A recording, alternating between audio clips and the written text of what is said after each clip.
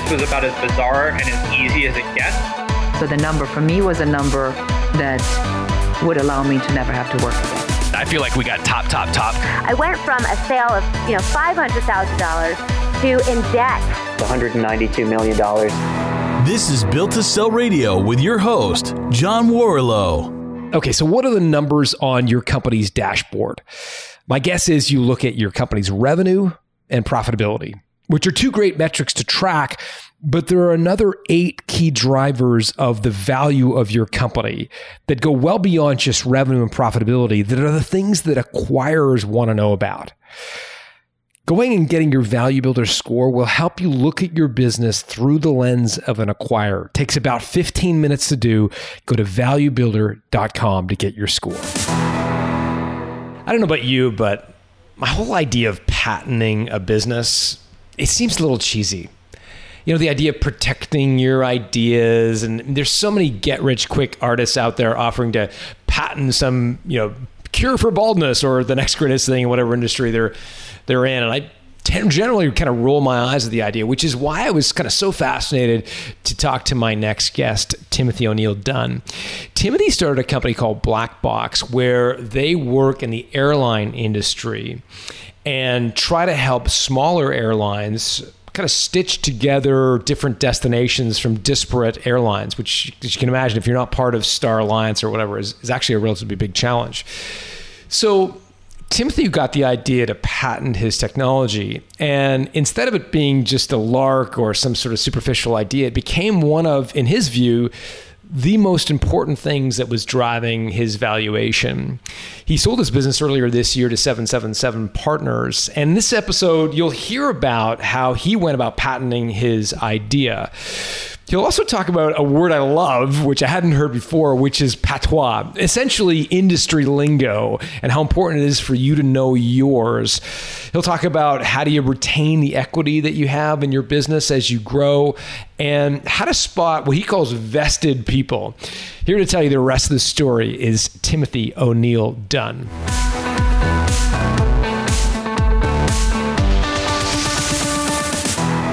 Timothy O'Neill Dunn. Welcome to Built to Sell Radio. Good day to you, sir. Good day, John. Yeah, how are you? I'm great. Thank you. I'm great. I'm really pleased to be speaking with you. Let's talk about this company, Air Black Box. First of all, what did you guys do? What was the business in kind of layman's terms? In layman's terms, we looked at the infrastructure. We're kind of interested not in the front end of the applications that people do to make bookings. We're very much interested in the plumbing. So we felt that when people sort of talk about stuff that occurs at the back end that makes a reservation for an airline ticket, it's all mystified. It's very difficult. It's very complicated.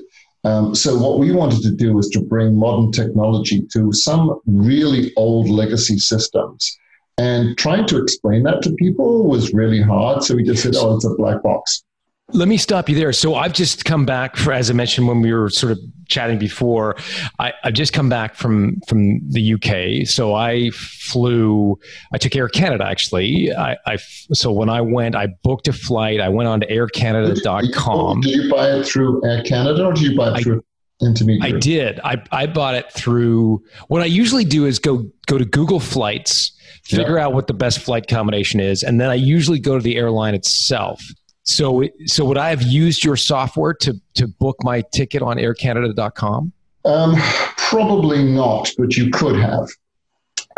We work typically on behalf of the airlines, but really we support our customer base is airlines, airports, and even third-party intermediaries.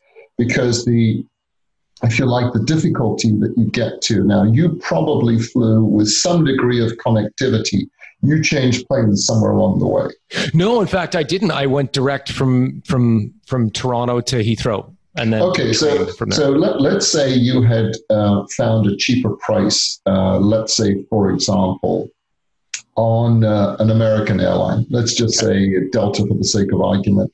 Say you went Toronto, New York, Heathrow. Because it was a better price. That process of connection is actually quite complex because you would have to go through two forms of customs and immigration, things that you have done, I'm assuming, several times before. Yeah. So what we have seen is that over the years, there has been kind of a concentration of the big three alliances, that's SkyTeam, OneWorld, and Star Alliance. And those alliances have kind of left some of the players outside of the loop. And so what we did was to look at, can we actually solve a macro problem, which is more efficient use of the air transportation networks by diverting traffic away from these concentrated hubs into less used airways that have spare capacity. And then to use technology, modern technology, open systems technology, to build solutions that would let that be under the control of the person who sells the product. So we are more of, as I said, an infrastructure play, but we power a number of different players to enable those sort of things to occur, as opposed to having millions of folks sit there tweedling away on abacuses. Okay, so if I'm a small regional airline, for example, there's a regional airline here in Toronto called Porter, and they have maybe a dozen different places they fly to, right. But a lot of people use Porter to connect to somewhere else. So an airline like that, I'm not saying like Boston or Washington D.C. or New York. So Porter has the Q400 planes, and people will say, oh, that's great. The problem for Porter is that they don't easily connect to some because they're not a member of an alliance. We have a similar situation in where I live, which is in Seattle, with Alaska Airlines, not a member of alliance, and they therefore need to have this connectivity. So we built a connectivity engine because when we looked at it, we said, what's the hardest problem that an airline has to solve? And it's building these type of connectivity engines. Whether you're a big alliance like the ones that we just talked about, or we actually help to create an alliance in Asia, which is called the Value Alliance. And there are 6 airlines in that, and it's growing. And those carriers said, well, look, we're low-cost carriers. We don't have the ability to connect between carriers. But boy, if we're in Thailand and we've got people who would like to go to the Philippines, and it's kind of hard to do that if you don't book on a regular full-service carrier. Could we make that easy and lower cost than some of the other carriers who can eventually do that? But boy, we don't know how to do it. We don't have the technology. We don't have the skill set. So we said, yeah, we can make that happen. And that's in fact what we did. And that was our founding customer. Got it. Okay. So I think I now get it at a high level. What was the business model? Like, how did you make money? So we make money in a variety of different ways. So you can do this through a license process where you license our software, but generally airlines don't understand that. Airlines are not terribly good at understanding how software works. So what they tend to say is, okay, what is the cost of the transaction? And I always used to joke that it really is, what does it take to get somebody who stands at the mouth of the jetway or on an air stair, and how much did it cost to get them there? And how can we make that as low cost as possible? So these are called per transaction costs, and we use a per transaction model for most of our customers. Interesting. Well, that's fascinating. So you pay, Alaska might pay you a little tiny bit of every ticket they book using your sort of back-end platform.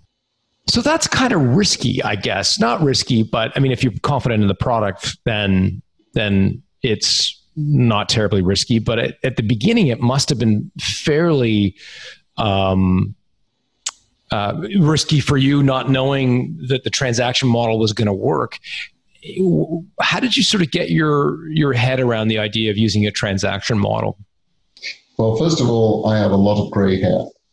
And it's really understanding the business. So I have a lot of experience in this. I was on the startup team for Expedia and was responsible for setting up the international network for Expedia. And having basically worked in amongst airlines from the marketing to the technology, over a good number of years. I kind of know how it works. My team was also very experienced in understanding the technology.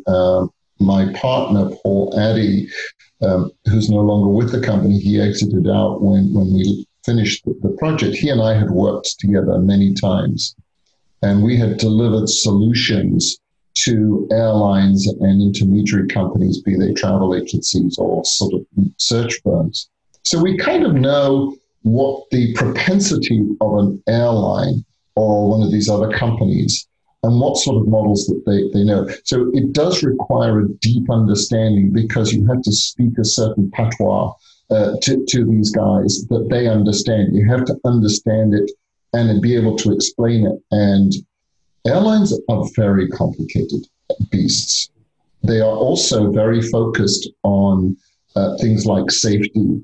But if you look at where the customer sits in the hierarchy of an airline, everybody says, yeah, the customer is the center of everything.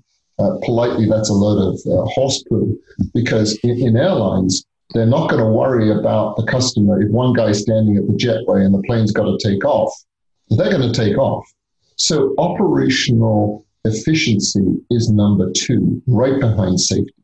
And the two actually go together. So airlines are actually loath to change, and understanding that world and being able to speak that language and understanding what they do and designing products that work in that infrastructure, both from a legacy perspective, but also how today people acquire and buy the product, such as you did when you went to London.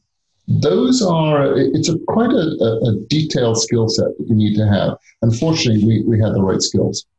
Fantastic. So how did you and Paul finance the business? Did you raise capital? Or everybody always likes to know the answer to that question. So basically it came from 3 sources. I was the individual investor.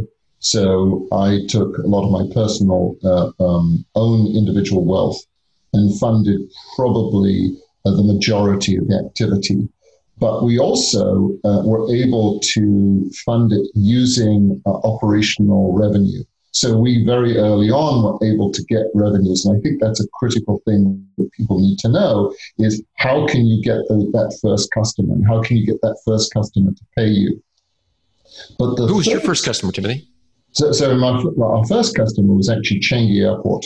So we solved a problem for Changi Airport because they realized that they had an operational problem that they needed to solve, and they needed some work. So we actually did some project work, which was the basis of how we got started. And I think that's a critical thing that people have to understand is unless you've got the sugar daddy, and to some extent I was the sugar daddy for the business, unless you've got people who are prepared to do that, you really have to get something where you can turn revenue early in the cycle.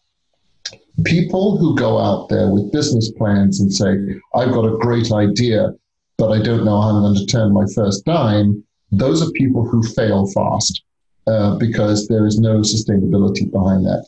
But let me go back to the question, because there was a third source of funding that we had, and this is not always available to a lot of people, and that is public government incentive funding.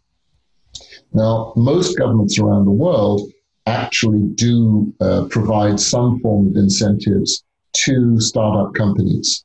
And we were very fortunate in that one of our team is an expert in this area. So we went to the UK government and said, look, we have this great idea. We think that it will generate income for the company in foreign markets, which obviously got their attention. So we started off by saying, what are the things that the UK government, who has various schemes for this, it's actually called Innovate, I-N-N-O-V and the number 8. And Innovate UK is very good at helping to provide some of the seed funding and intermediary funding after you got going. So we were able to acquire some grants and some co-funding from them that enabled us to work early on in the business. And that really helped us to write the right business plan. But it wasn't just a question of funding, it was also a question of some of the expertise they were able to give us. And we are very grateful to Her Majesty's government for doing that, even if Brexit is the problem of the day. There you go. So with the Innovate capital, did that come in the form of debt, or did they take an equity position in the business? Was it a grant, like a gift? How did this? What was the structure? It was in two. We actually had multiple grants. I think in total we've had 3, plus we've had some tax rebates as well. So the funding came in the form of grants or co-investment. So when I put up some money, they would put up a comparable amount. The UK and Europe is somewhat interesting, is that they don't typically need to take a stake. So it is in effect a grant, even if it's not 100%. Free money. Look, when government gives you money, it's never free. Trust me. So how big did you get this business before you decided it was time to sell? I'd be curious, either revenue, or if you can't share that, kind of number of full-time employees, just to give a sense of sort of what the operation was in terms of size when you decided it was time to exit. Well, the first caveat I'll put on was that it was not something we had decided that we would do. It wasn't sort of an overt thing that we said, let's go target somebody. Which is a partially true statement, because if you are an entrepreneur, you must always keep an eye open for the opportunistic sale and come through the door. And that's ultimately what happened with us. But the metrics that we were looking for was sort of numbers of customers, breadth of product lines, plural, and obviously staffing. We tried very hard to run a very lean operation. And so Paul and I, he took care of the development side. I was more the product guy. So if you like, I had commercial and product, and he had, I would say, the technical development side. But we both worked hand in glove and could pinch hit for each other. At the end state was we were about 30, 35 guys altogether. And now I think the current company, we just passed our first year anniversary under the guise of 777 Partners. And I think the number has just exceeded 50. But again, we took a very different approach from traditional companies. We looked very hard at what was the best way to build, if you like, a core. And once we were comfortable with the core and we could make that expand and contract as business flowed, what we found was, in general, that the ideal number was going to be around 40 to 45. We now are growing faster than that because we're going into different markets, both in the product side and in geography.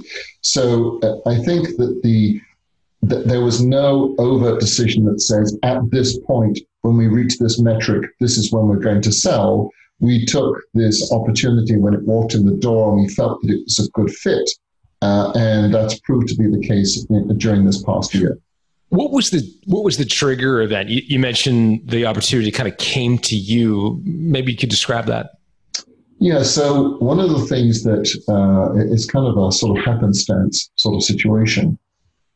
One of the things that I have done, and I still intend to carry on doing, is we provide a sort of advice, some of which is compensated, some of which is non-compensated. But we were approached by an airline that was hoping to start up. And they said, look, we need some expertise as well as an IT platform. And through a colleague of mine, we got a phone call that said, look, can you come meet us? We're in Miami. Let's see if we can, you can help us to solve a conundrum of what we want to do. And it was during that dialogue with helping this airline get started, which hasn't launched yet, that the investor realized that there was a good opportunity. As it turned out, the push came from the investor and the airline, who said, hey, we know that we can probably make more money out of the IT side than we can out of the airline, but we are attracted to the aviation business as a whole. And from that flowed a number of different things, but that was the genesis of the dialogue. So this was an investment company, like a private equity group that was investing in airlines? So I now sit inside the holding company. So we're a holdco, 77 Partners is a holdco. You can find us on the web at www.777part.com. And be careful, because if you type it wrong, you'll get to an interesting site. The company has several verticals, and they came out of a hedge fund business in New York. They transferred down to Miami, and the two partners, managing partners, Steve Pasco and Josh Wander, understand the value of money. They understand how to make money from money. So they're always on the lookout for businesses that turn good cash or have good cash potential. And obviously the aviation business is one where large numbers of transactions take place and the amount of cash that flows through the system works. They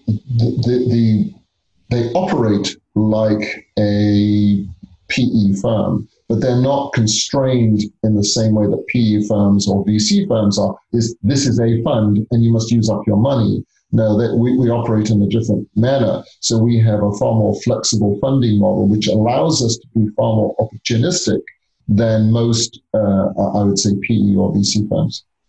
Okay, so let's go back to, you're still running Air Black Box. You get called I have to correct you. No, I'm not running the business. It was a very important part of the exit that I stopped running the business. And I want to dive into that just a little bit, if I may. Sure. No, we've turned it over to one of my colleagues, Ian Rayner, who is now the CEO. And so he sits in the UK and he is running the business. He is the CEO. My role has changed. I still have an innovation and product role inside the company. And of course, I will help it and I sit on the board, but I'm no longer operationally responsible for anything inside the company. So just to be clear, no, I don't have that role, but obviously I care about my baby. Yeah, no, I get that. But I just wanted to go back to before the acquisition, before you'd met 777 Partners, was you were at the time, I'm assuming, it's still involved in the business on some level. Had you recruited Ian to run things at that time? Okay. Yes, I recruited Ian to take over the commercial role because the role of operations, process, product, marketing, etc., was becoming too much for one person. And I'd worked with Ian before in several other companies. He comes from originally packaged good. He'd worked at P&G. He'd worked at Accenture. And he had a good range of skills that I felt that we needed in the company in the commercial role. I also was looking for somebody who ultimately would be the replacement CEO. One of the things that I've always tried to do in my personal career was do myself out of a job.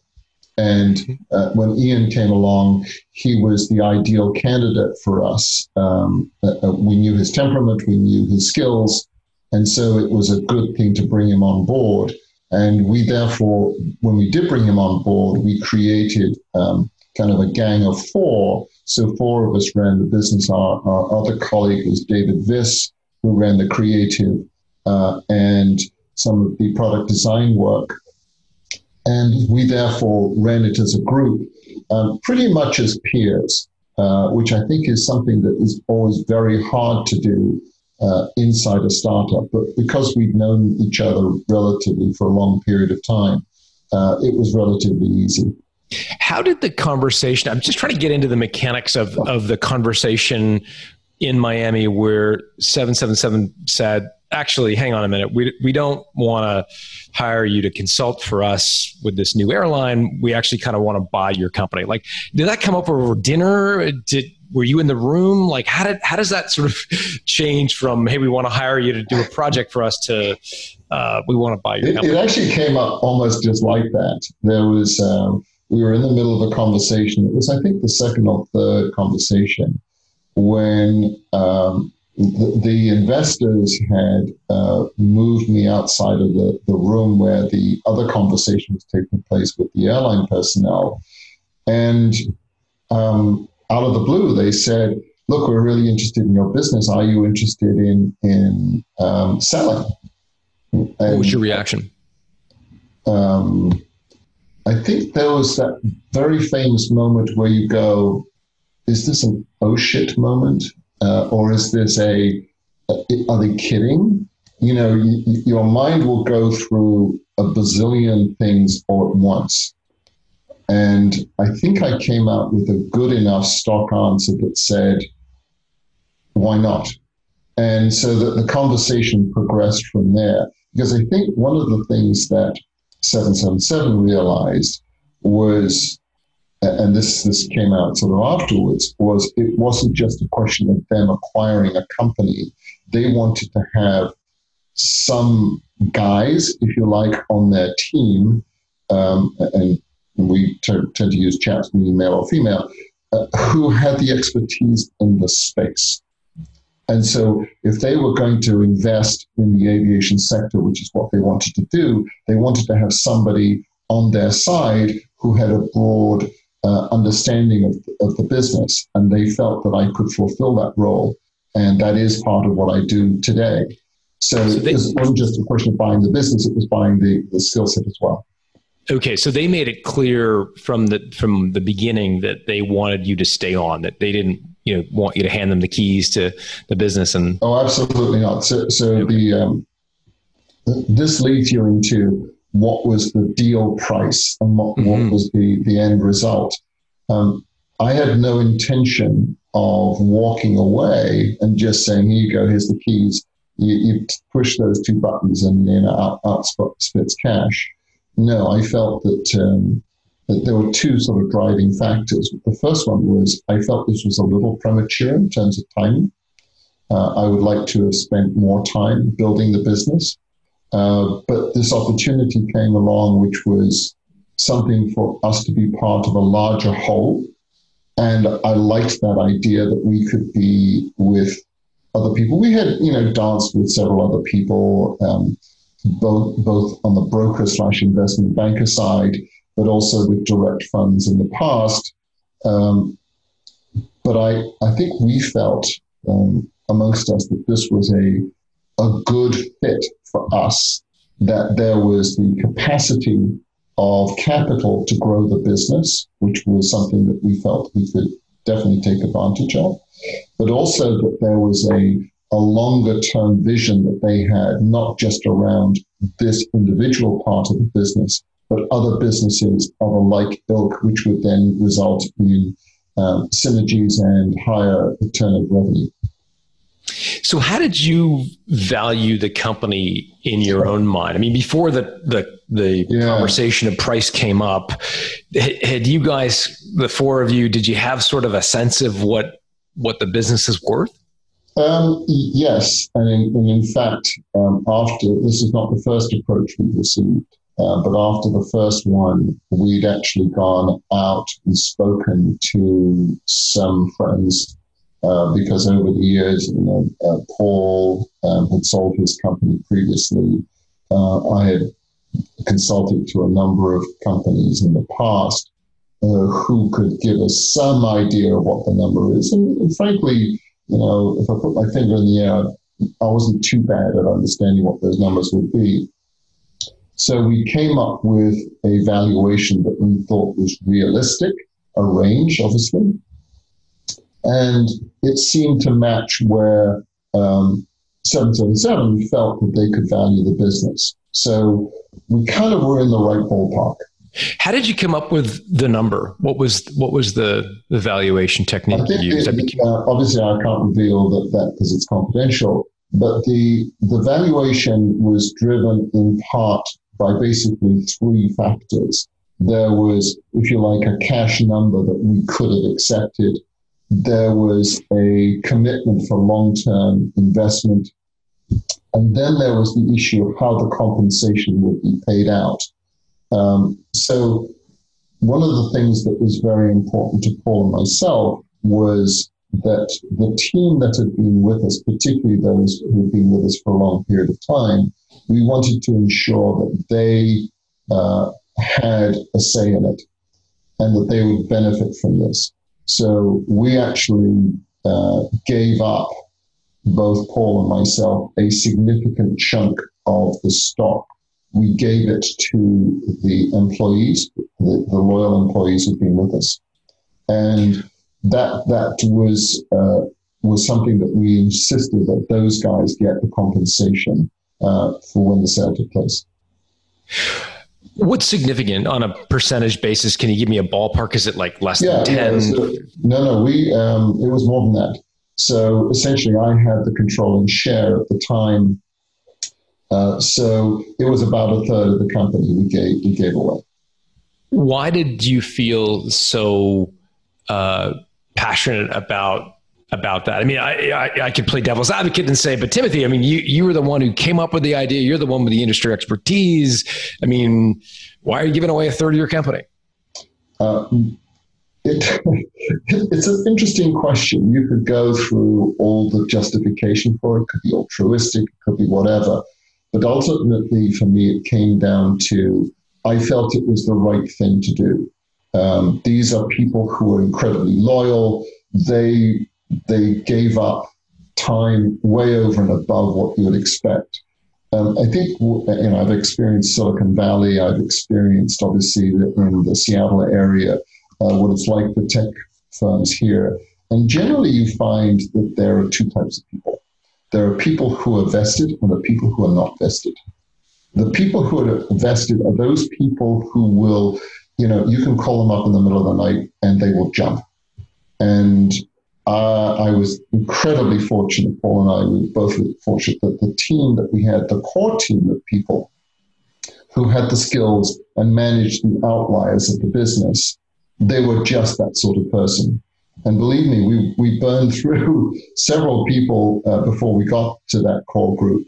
But this core group of about 20 people, I would say, were clearly well worth it. And I felt I had an obligation to them.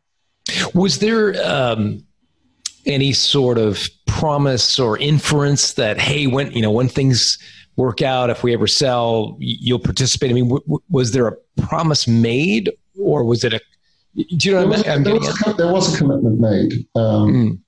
So that commitment was not made on day one, but over time, I felt that it needed to be made because these guys were already doing far more than they needed to. And I felt that even before we sold out, that we needed to give back. Got it. Okay. That's helpful for sure. So to go back, you're having this conversation with 777 Partners, and in your mind, you and your colleagues have come up with a valuation. I'm curious to know, and again, I understand we can't talk about what that number was specifically, but I'd love to understand what factors you contributed to your calculation. So where I'm going with this is, what I've heard you say is that there was definitely some there was some transaction revenue you enjoyed, in particular the product in Southeast Asia that you launched. So you had a kind of you had a billing model where there was transaction fees. It sounds like there was also some consulting that maybe was more project-based. And so I'm in my mind, and I think listeners would be curious to know, did you place the same valuation on the consulting revenue that you did on the transaction revenue? Was there a difference? How did you think about those sorts of things?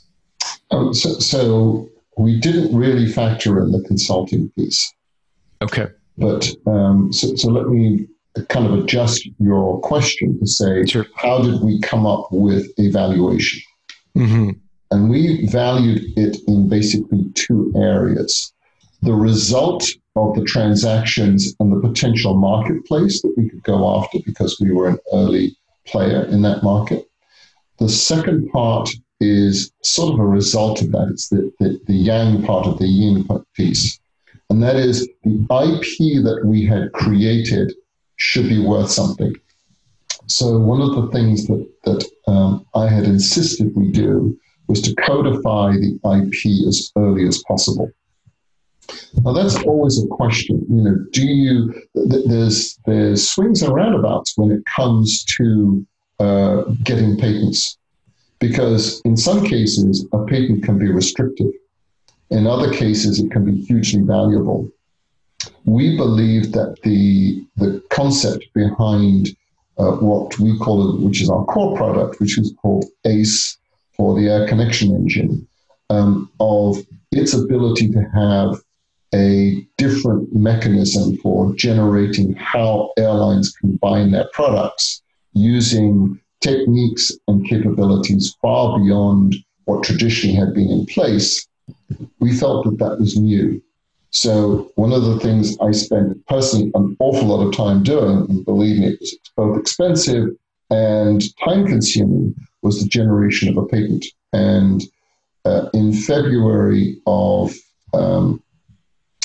2017, we were granted that patent, and it was made final last year. We have since extended that out, and we're going to file more patents over some of our ideas. So the IP value, as well as the transactional value, became the two pillars of the valuation. That's helpful for sure. What exactly did you patent when it comes to the ACE product? Like, what was patentable, I guess, is because I think a lot of listeners will be like, yeah, I'd love to patent my process, my technology, my IP. What did you learn? What specifically did you patent, and what did you learn about patenting, ideas as we could have a whole separate podcast on the process of patents. But I think it came down to the traditional ways of how airlines cooperate or airlines sell is driven by some very old legacy systems. And those legacy systems are largely controlled by just a handful of companies. What we felt we needed to do was to come up with a solution that could enable essentially the cross-selling and the combinability of almost anybody. So what we did was to build an engine and then proved it. Now, I'll cut short the whole process of the patent, because obviously, like most people, we file a patent, we file a bunch of claims, and the patent office immediately threw them all out. And they said, because of the nature of the beast, we couldn't possibly patent a process. We had to patent core IP, that is core intellectual property, that is a piece of technology. And that was something we were able to do. Not only could we talk about it in theory, but we could demonstrate it in practice. And that was something that really attracted the examiner to us. And he said, okay, so you've created your theory and you're showing it to me. That is actually very valuable. And in fact, there's a very famous patent case, it's called Alice, and in the United States, which essentially invalidated many, many different patents over the issues of process. And a lot of people felt that process patents are the way to go. We said, no, we think we needed to have some core IP in there. And that's what we were able to do. So ACE, our air connection engine, or in the paper it's called the travel connection engine, because it's not specific to airlines. It can work with any type of product. That combination capability, the algorithms, et cetera, that go with it, the processes, a sound, how you make this work in an automated fashion was unique, and nobody had ever done it before. So to go back, you're in your mind, you're valuing the company on these two sort of pillars, the transaction revenue, and it sounds like you're not only valuing your existing transaction revenue, you're also looking at the potential of the market and saying, if we can capture more of this, there's a tremendous amount of transaction revenue. So it's both sort of you're looking at what your existing transaction revenue and the potential of that market. Yes, I think to anybody who's looking at selling your company or taking an inbound investment, that's always it. I mean, everybody talks about the hockey stick. Everybody talks about, the 5-year projection. We took a little bit more pragmatic approach and said, this is what we think. And you can imagine kind of a grid that is horizontal and vertical. In the horizontal side, it was, could I get more customers and what would those customers generate? In the vertical side, it was, can I actually sell more product through these channels that we've created or create more channels? And we felt that we could do that. And we're still proving that point that, yes, there are more customers that we can bring on board. And yes, there are more types of customers in different areas. So you can continue to grow out horizontally. But vertically, we also had to drive this more product, which meant we had to continue to develop new capabilities inside the engine of being able to sell more stuff. I would love to say, if I can just finish up here, I always wanted to have our tagline, which is connecting airlines to sell more stuff. And that's kind of what we did, because the essence of what we do is about the connection. Our new tagline for Air Black Box is travel.connect. And that is what we do, is that capability. And building cross-linking and capability of connection is a core of what we've ended up doing. And it's something that is of value to right across the value chain of the airline space. So, I mean, what I'm hearing you say across these two kind of, variables or drivers of value is that in both cases, both the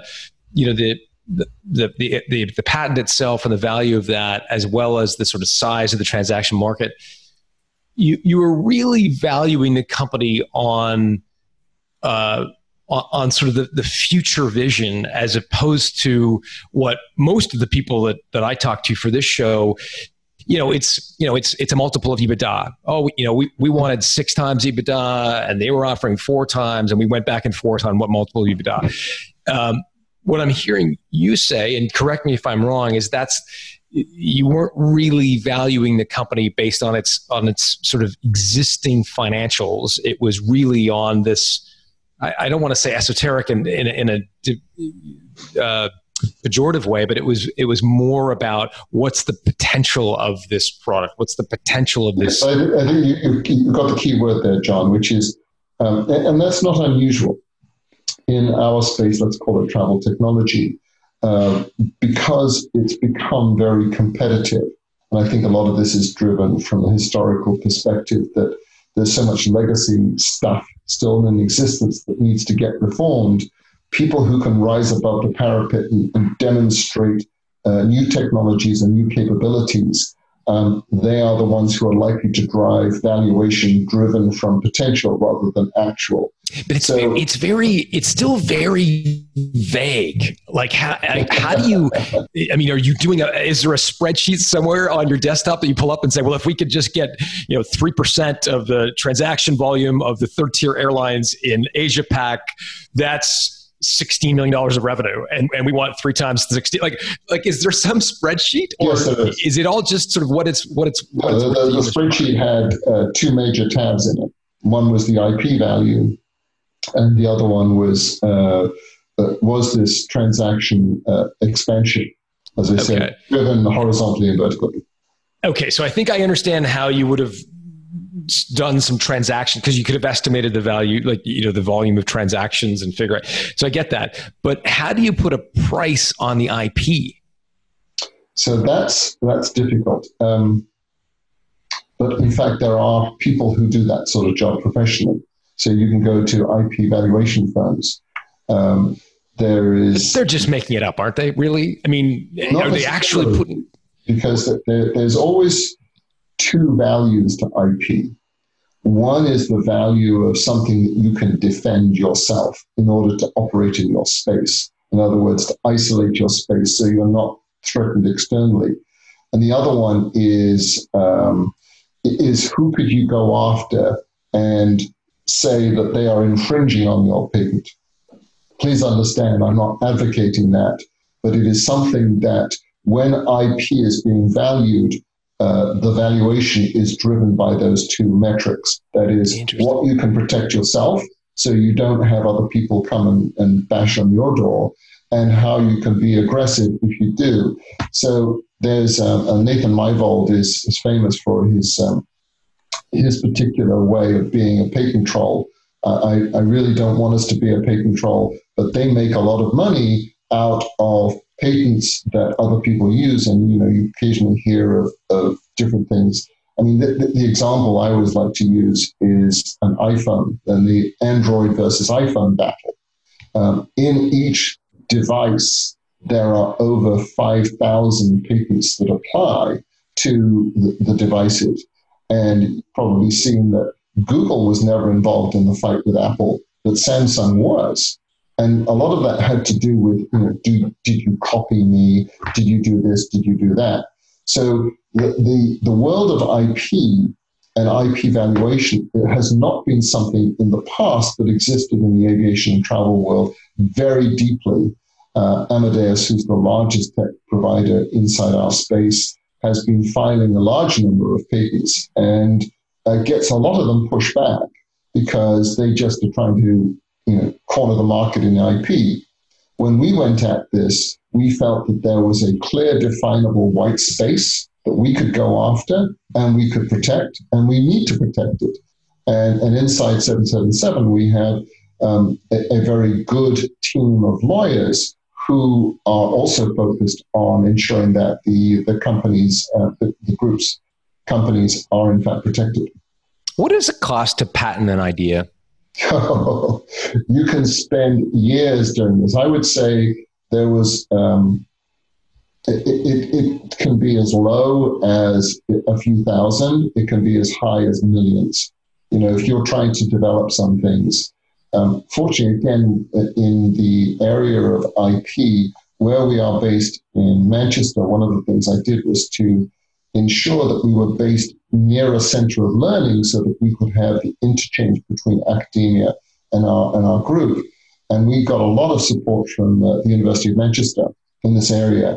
They tell the story of a piece of IP that was being developed in the pharmaceutical area that went all the way through to stage 3 trials and was about to go into stage 4 when it started to come apart, and they had to abandon it. And they had some very large number, I think it was nearly €1 billion worth of investment tied up in this that eventually had to give back to their investors because they were not able to execute and reach the end level. So IP can be very simple and easy to do, but I would strongly suggest don't expect to file yourself, fill out the form, go in there and do it, nor necessarily should you look at, those guys who say, yeah, patent my idea and, you can make $1 bazillion. No, you have to spend time to go find a good patent attorney to work with you. Then you have to file appropriately, not just in one jurisdiction, but lots of jurisdictions. And you have to find a way to be able to protect it and be assured that that is not an inexpensive proposition. I imagine. So let's go back to the transaction itself. So to the value that 777 Partners was seeing, they clearly saw both sides of the equation. Did they when they looked at you, was it the patent that they valued more than the transaction volume, the potential of the transaction volume? Were they equally interested in both? Was there a strong sort of lead investment thesis, as they said? I think they were more interested in the transaction revenue potential and the IP potential, because the IP side is far more speculative and harder to value, as you pointed out earlier. So as a result, that was correspondingly discounted or dealt with accordingly. Got it. So, and again, if I'm getting into territory you can't reveal, I totally understand, but I think people would be curious to know when it comes to the proportions of the deal. And again, you mentioned there were 3 kind of there was a sort of a cash at closing. There was a long-term, presumably sort of play, an earn-out, or I don't know how it was structured, but some sort of long-term payment. And then there was the payment that you provided to employees. Are you able to share it all, sort of proportions? Again, is it the majority cash? Were you sort of thin on cash and long on future? How did you guys get there? I think I would prefer not to give a direct answer, but let me just explain it in a little bit of this. What we wanted to have happen was that the deal would stand on its own. So if I had decided to hand over the keys, that would have been a done deal. But there is this long-term side of what I am doing now is working inside 777, and we are looking to expand the portfolio, not just to say Air Black Box is one company and that's just going to be the only company in that vertical. Is we are actively looking at others. So I spend a goodly part of my day now. So I am actually now a full-time employee of 777, working inside the body corporate for this goal. I think the business itself, we did want it to stand alone. We did want it to have, I would say, a fair way of being valued so that the return would be such that whatever happened, in my view, and this was a personal view, was that the team, they got their money no matter what. And the speculative part of that would be based upon, again, some control that I might have or stimulation I could bring to the business to continue to keep it going. And that is still an obligation that I have. And I'm glad to say that I think it does work, because we've still been able to grow the business as a result of my direct support for that business.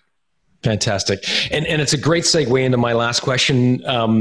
Where do people reach you? Because I imagine there are probably people that may be potentially interested in having a conversation with 777 or just seek out your advice generally. Do you do connections on LinkedIn? What's the best way for people to say so hi? You can find me on LinkedIn. Just make sure you spell my name right, because otherwise you get nothing. And I do have a weird name, so just make sure that happens. And we'll put that in the show notes. Great. And so you've got that if you want. They'll be at builttosell.com. You can find me at if you just go into the 777 Partners website, as I said, www.777part.com. You can find me under the operational team, so you can see who we are. I'm one of the three guys there. But let me give you perhaps a philosophy here. Please. I was very fortunate in being able to start a company. I've got a wealth of experience that comes from many years of consulting, many years of working inside different corporations.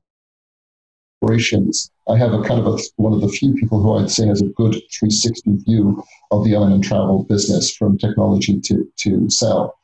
And I have a personal philosophy that I would like to give back.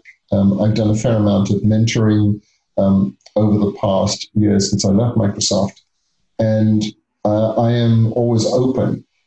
Typically, to give you an idea of scale, I will get somewhere around 100 propositions across my desk every year.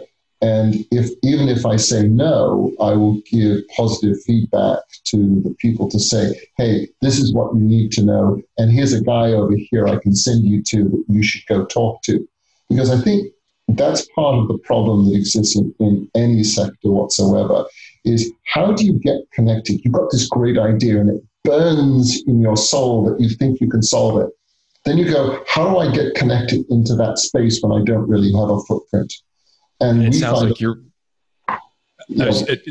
It sounds like you're willing to be that for folks. I am more than prepared to help through that process. And if it's a great idea, and we get great ideas and we explore them, we do have an investment team at 777 And we are currently evaluating, I think there's in the short list, there's about 4 or 5 of them at any one time. And we will make some investments, some which will become public, some of which won't be. But we have a different vision of where we're going. And just, again, from our investment thesis, is we're looking more at infrastructure rather than people who've got that fabulous idea that their certain is going to be virally as big as Gwyneth Paltrow's group or the Kardashians. But okay. That's kind of the way we think about it. Fantastic. So Timothy O'Neill Dunn on LinkedIn. We'll put it in the show notes. Timothy, thanks for joining us. My pleasure, John, and best of luck to all of you out there.